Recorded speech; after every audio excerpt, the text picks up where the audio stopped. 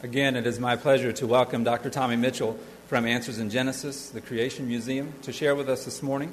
My wife and I got to meet him a few years ago at I forget what they call it, like a pastor's day out there. We got to have lunch with him and really appreciated his heart for the ministry and his passion for the truth. So without any further ado, I'd like to invite him to come forward, and I'd like to have a short prayer with him, and then we'll turn the time over to him.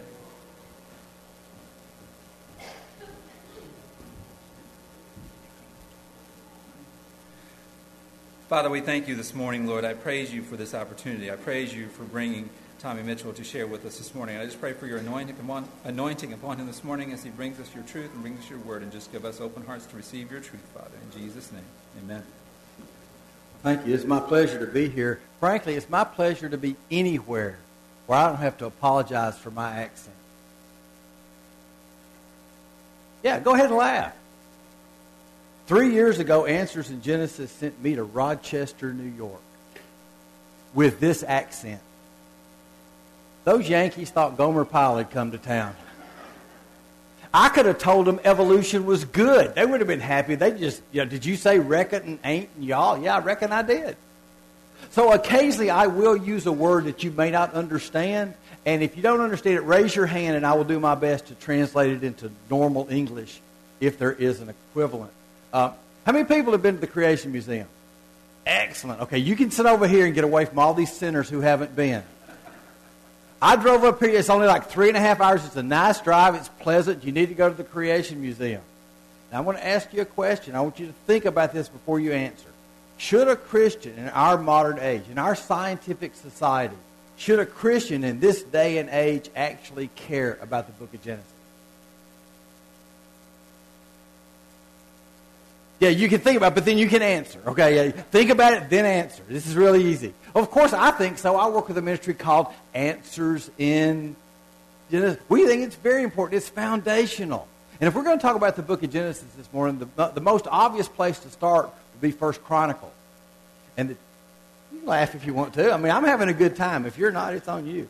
And the children of Issachar, which were men that had understanding of the times.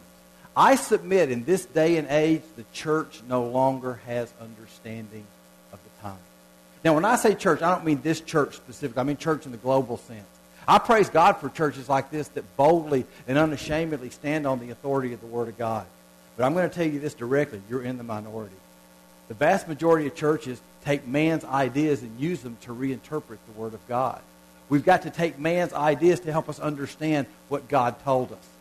Psalm 11:3, if the foundations be destroyed, what can the righteous do? Here's a barn has a crack in its foundation. What's going to happen to this barn?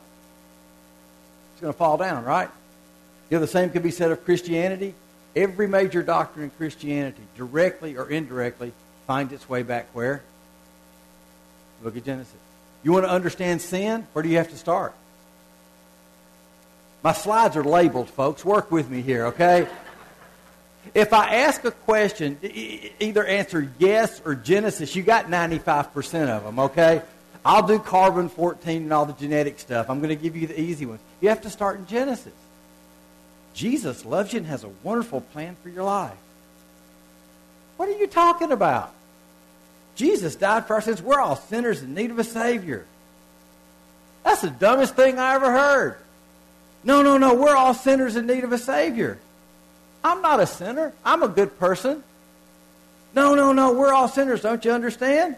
Don't you get it? I'm a good person. You ever had that kind of conversation with people? I go round and round with people about that. You know what the problem is? People out in the world think they're good. Charles Darwin wrote about that. He says as evolution progresses, man's going to reach closer and closer to what he calls perfection. And there is a source of authority in the world to convince people they're good. You know what that source of authority is? eBay. Anybody here ever shopped on eBay? Well, I bought some priceless junk. I mean treasures on eBay. You go to eBay's policy page and it says this: we believe people are basically good.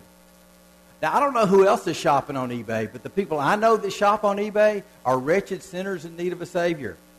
Particularly the one I see in a mirror every day. But see, if people think they're good, how do you convince them they're sinners in need of a Savior? You have to go back where? To Genesis. Let me show you how this works. God created everything in how long? 6 days. Ordinary 24-hour days. Looked at his creation and said it was what? When God says something's very good, how good is it? It's very, see, these are, you get the easy ones, I'll take the hard ones. It's very good. In this perfect, very good paradise, what did God give man and the animals to eat? Plants. Genesis 1:29 and 30.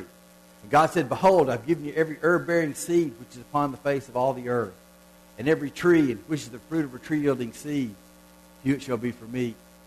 And every beast of the earth, and every fowl of the air, and everything that creepeth upon the earth wherein there is life, I've given every green herb for meat. It was so. In the beginning, man and the animals were vegetarian. What did that mean? It meant Adam and Eve didn't have a barbecue.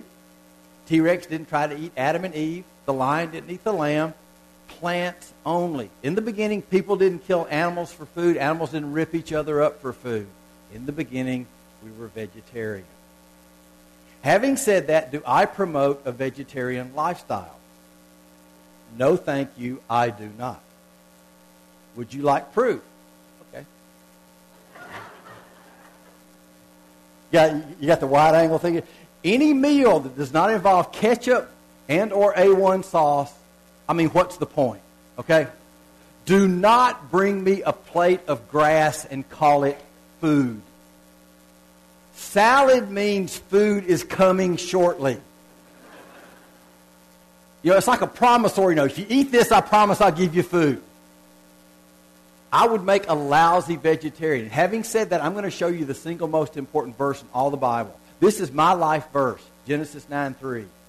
Every moving thing that liveth shall be meat for you, even as the green herb I've given you all things. I thank God for Genesis 9:3. Without Genesis 9:3, I starve completely to death. But see, it's not till after the flood we're given the biblical okay to eat meat. In the beginning, plants only. It's very important to understand that. Now, in this perfect, very good paradise, is God still in control? Is he still in authority? Sure, if he's in authority, are there rules? Sure. Be fruitful and multiply. There were things that we're supposed to do, but there was a don't. But the tree of the knowledge of good and evil thou shalt not eat of it. For in the day thou eatest thereof thou shalt what? How serious is our sin in the face of a holy, righteous God? It makes us worthy of what? Death. Here's the worst day in human history. This is where God's perfect paradise is broken. Who broke it? We did. They were the perfect representatives of humankind. They made the same choice we would have made. God, we don't like your rule. We don't like your authority. We want to live the way we want to live. You know what God said? Fine. But there's a consequence to that decision. Death is here. This perfect creation is now broken. Now Adam and Eve have a problem. In that sinful state, can they have fellowship with a holy, righteous God? Nope. Is there anything of their own hands they can do to restore that fellowship? Nope. Did they try? Was this adequate?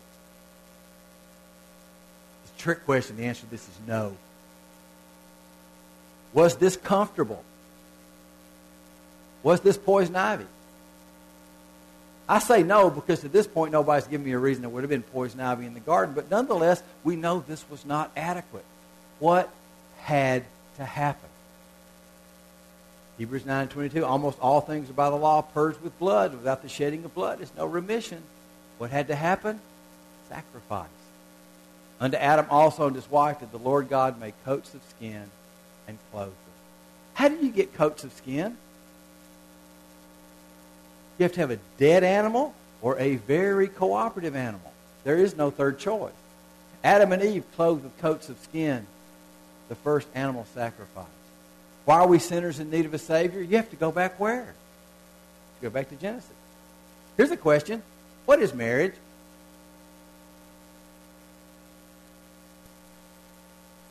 Anybody?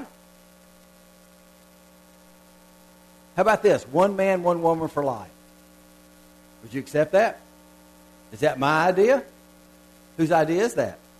God. Where you read about that? But see, you can't use Genesis. That's what most churches will tell you. Most churches will tell you that Genesis is myth, fable, fairy tale. Most churches will tell you this: we now know enough to know what God meant as opposed to what he plainly said. Folks, that's the definition of arrogance. God, I know what you directly wrote in your word, but I now know enough to know what you meant. We can reinterpret Genesis. We can reinterpret marriage, which is exactly what our culture is doing as we speak. Why do we wear clothes? I'm a doctor. I know why people need to wear clothes. I get it. Why do we wear clothes? Clothes are the covering for sin. What about the 7-day week? What about the effects of the curse? Here's one. 1 Corinthians 15:45. Who's the last Adam? Jesus. There's a last of something. Doesn't make sense. There's a first of something. Read about the first Adam where? These are not trick questions, folks. Work with me here, okay? Genesis. Romans 5:12. Wherefore, as by one man sin entered into the world, and death by sin. So death passed upon all men, for all have sinned. Is that a true statement? You bet it is. My home church, we call that good preaching. My pastor get a hold of that verse and go about 4 weeks on that one verse. By the time he gets done, we'd be so excited, we'd be throwing babies up in the air. That's good preaching right there. But you know what this verse relates directly to? It relates directly to Genesis. That one man was Adam. You read about Adam in Genesis. So Paul, under the inspiration of God, said there was a one man who sinned to bring death. You read about that one man in Genesis. So if Genesis isn't real history, Romans 5:12 is a what? It's a lie. You see, there's a disconnect. Becomes clear now the whole justification of Jesus' life and death is predicated on the existence of Adam and the forbidden fruit he and Eve ate. Without the original sin, who needs to be redeemed? Without Adam's fall into a life of constant sin terminated by death, what purpose is there to Christianity? None. You know the amazing thing? This was written by an atheist. You know what continually amazes me in this day and age? How come the world sees things so clearly and the church doesn't get it? Because the church no longer has understanding of the time. This is an atheist who points out plainly, if Adam and Eve aren't real, there's no original sin. If there's no original sin, what was the purpose of Jesus dying on the cross? How come the world gets it and the church doesn't?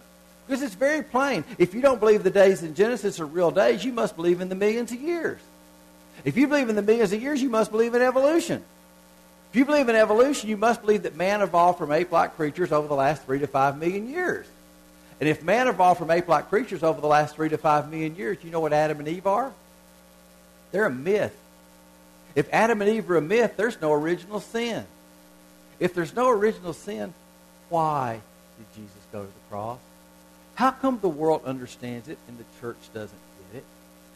And let me say this before we go any further, because somebody always misunderstands. This is not a salvation issue.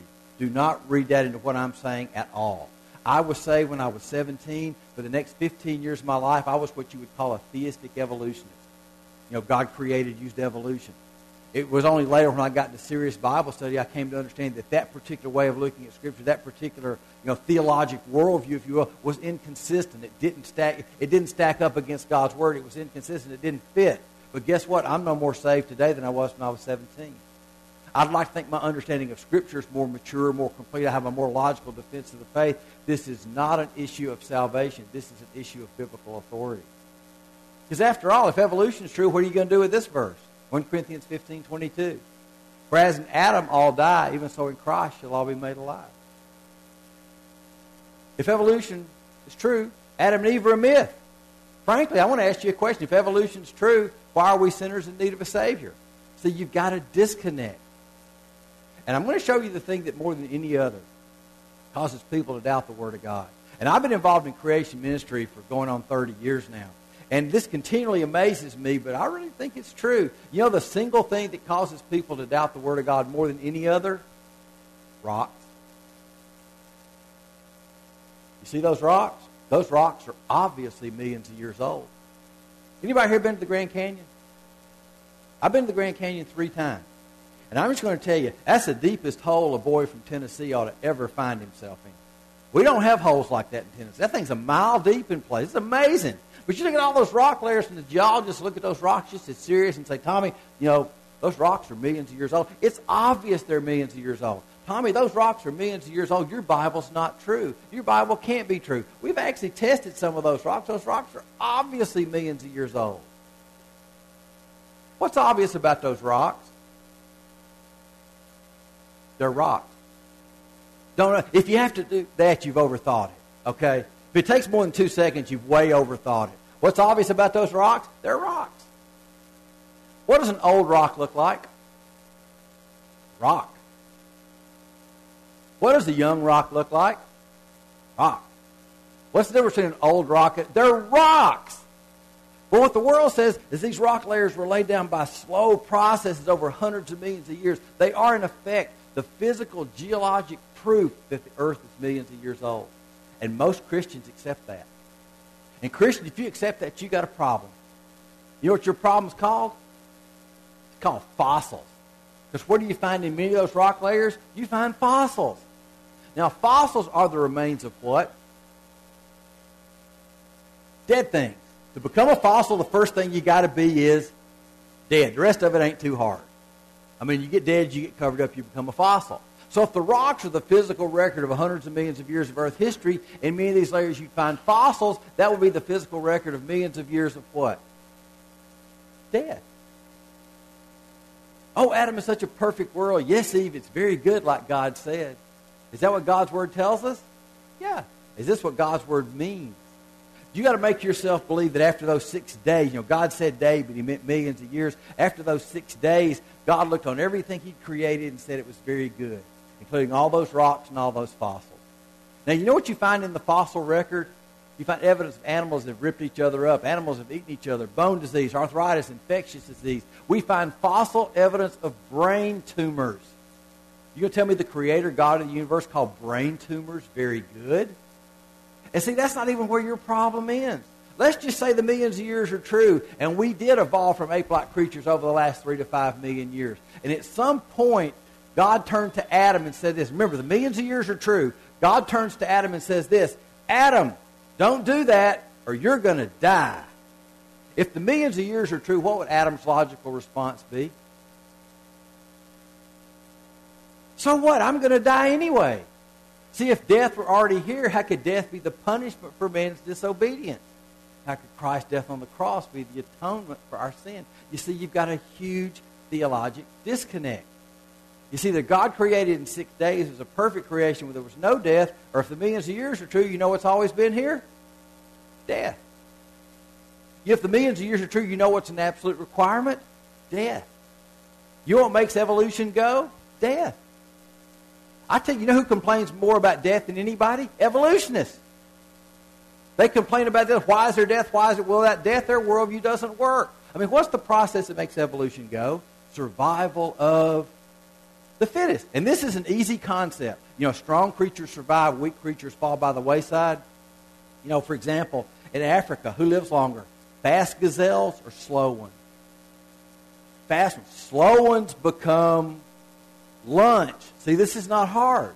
You know what God's Word says death is? It's an enemy. So there was a time that the church built its thinking on the Word of God. In this day and age, sadly, the church builds its thinking on man's ideas, on man's concepts. They're taught to take man's ideas and use them to reinterpret the Word of God. Which is why I praise God for churches like this. But again, churches like this are in the minority.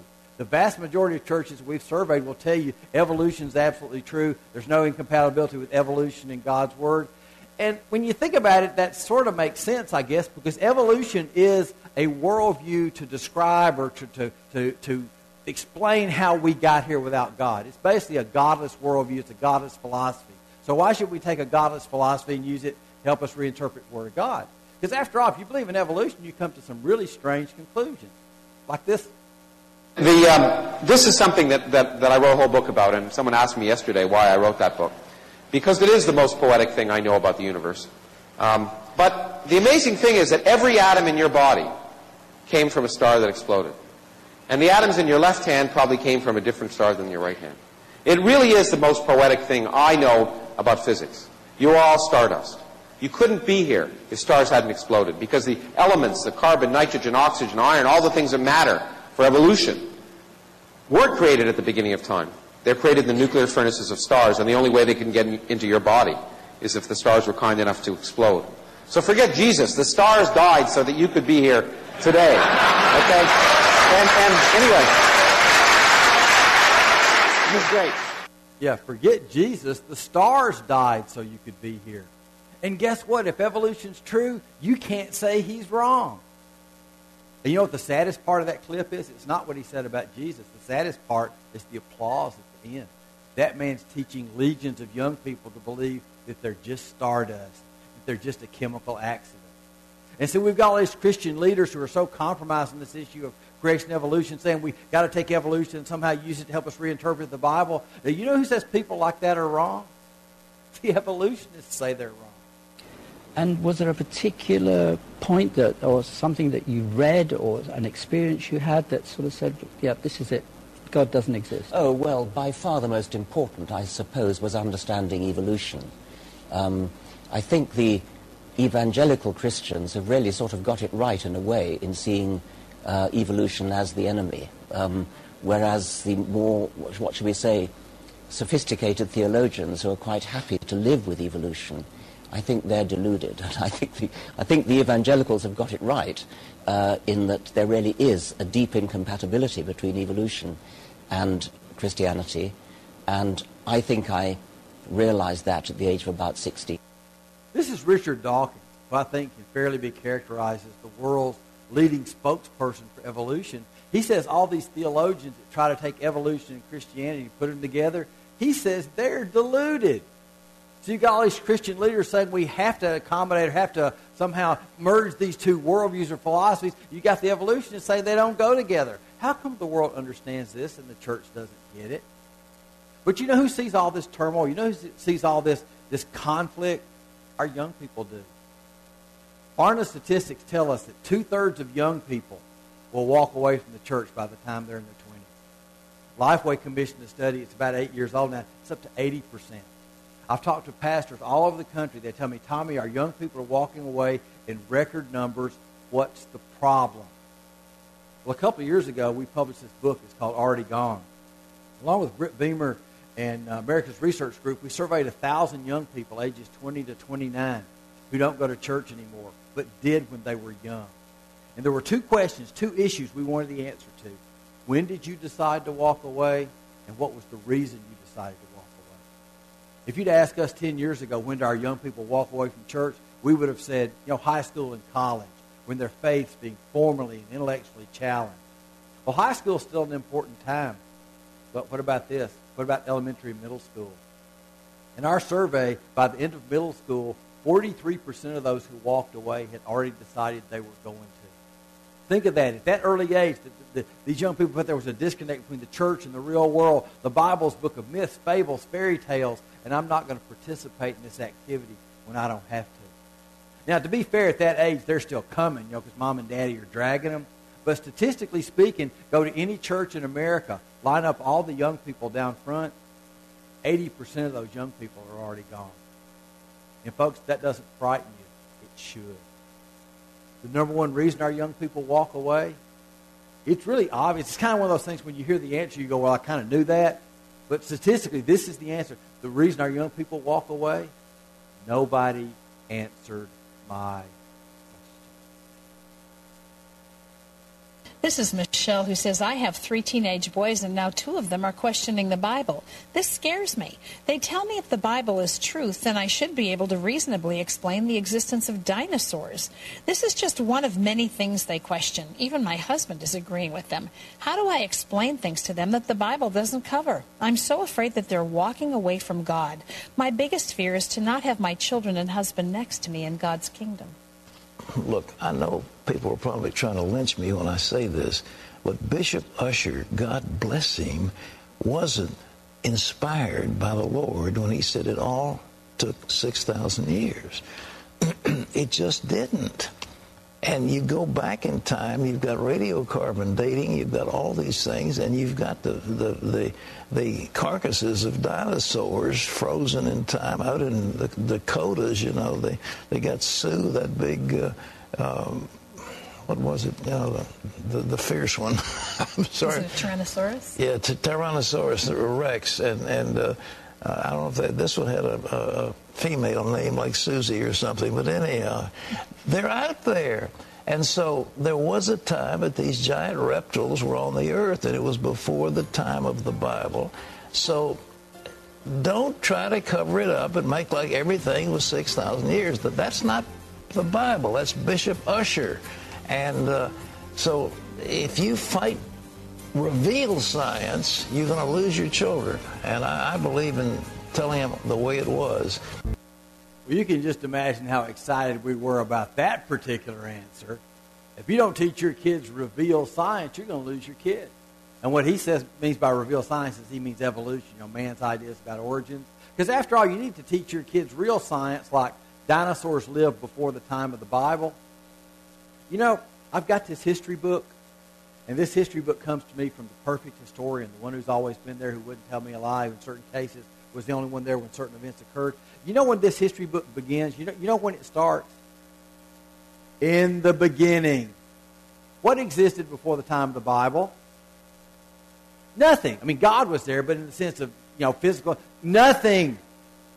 But according to Pat Robertson, dinosaurs are floating around nowhere. My history book begins in the beginning.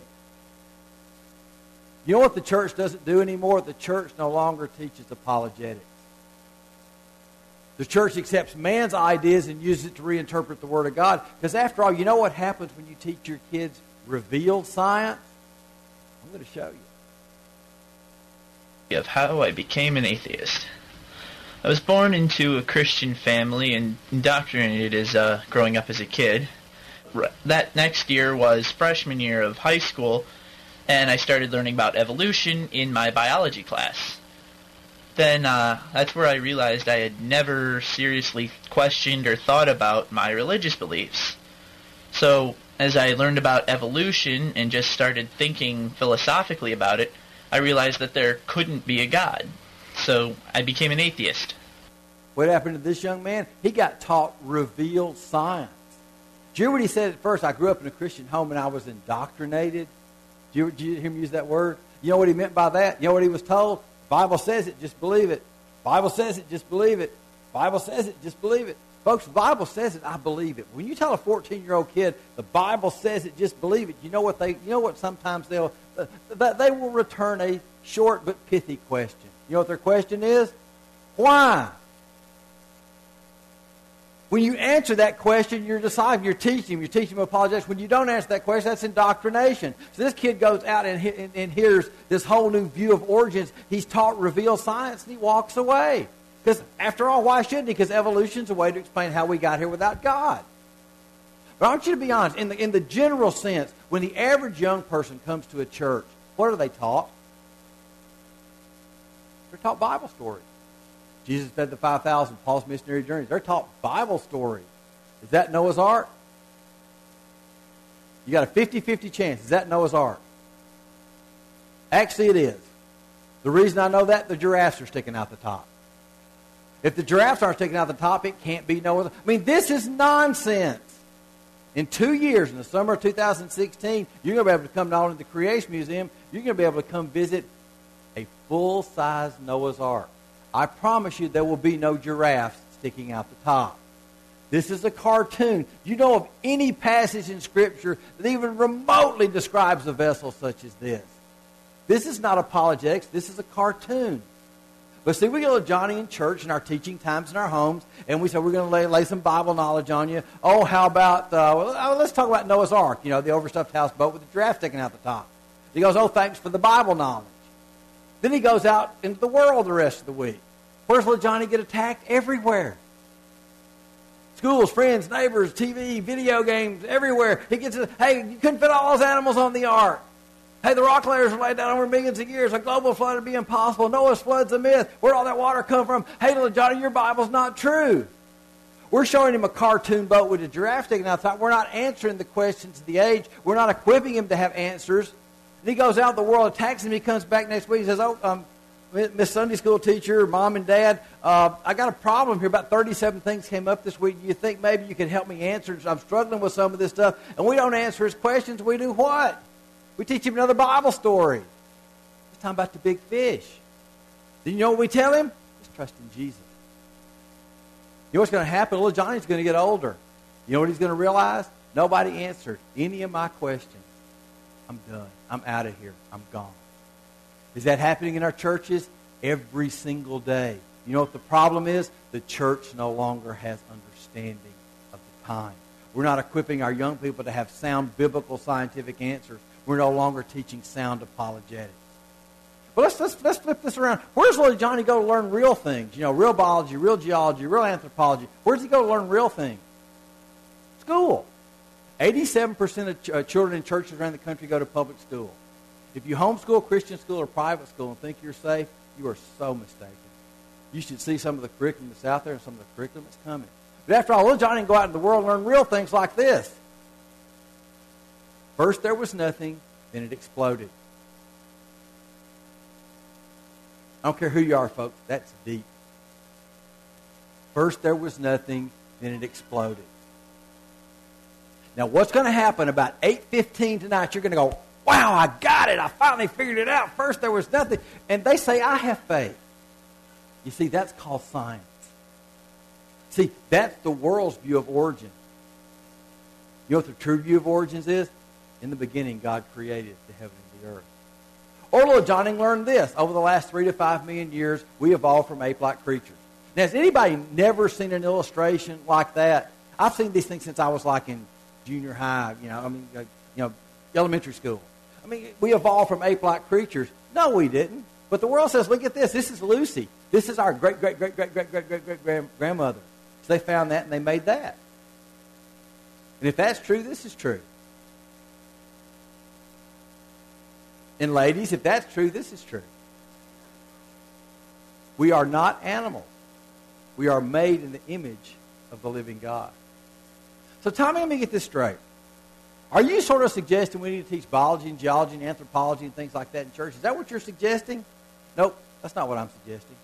I'm saying it directly. Either we equip our children to have sound biblical scientific answers to the questions of the age, or we're going to lose our kids.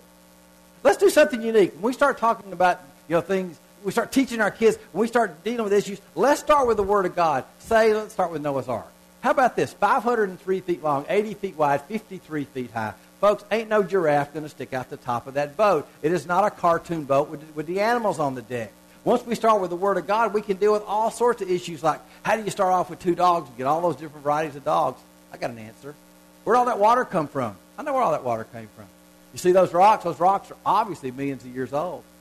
You know all I need to get those rocks? Is a whole lot of water in a little bit of time. You know of an event in history associated with a whole lot of water in a little bit of time? How about the flood of Noah's day? I can also explain billions of creatures buried in rock layers, laid down by water all over the earth. I even have answers about dinosaurs. But see, we start with the Word of God because the history in Genesis 1 to 11 gives us the true foundation. It gives us the geologic, cosmologic, anthropologic, biologic origins of the universe. And it equips us to have sound biblical scientific answers because Genesis is real history. We relate that real history to the real world, equip little Johnny to have sound answers. And guess what? He's going to go out into the world. He's going to get attacked. But he's going to have sound answers. He's going to have a sound, logical defense of his faith. He's going to be the best possible witness for Jesus Christ in a lost and dying world. And you know what ultimately he's going to do? He's going to pass that down to the next generation, the next generation, and the next. And this is not an option.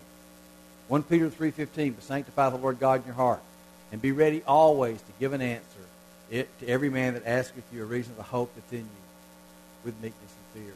As much as we're able to, as fallible human beings, understand we need to have a sound, logical defense of the faith, understand what the world's throwing at us and our young people, equip ourselves and them to have sound, logical, biblical, scientific answers to these questions, to these issues, to deal with these, because we don't want to be like the children of Issachar, men who had understanding of the time. We need to teach ourselves and our children and our children's children sound biblical apologetics. And that's what our ministry is about, folks, equipping people to have sound biblical scientific answers to the questions of the age. And with that, we'll stop.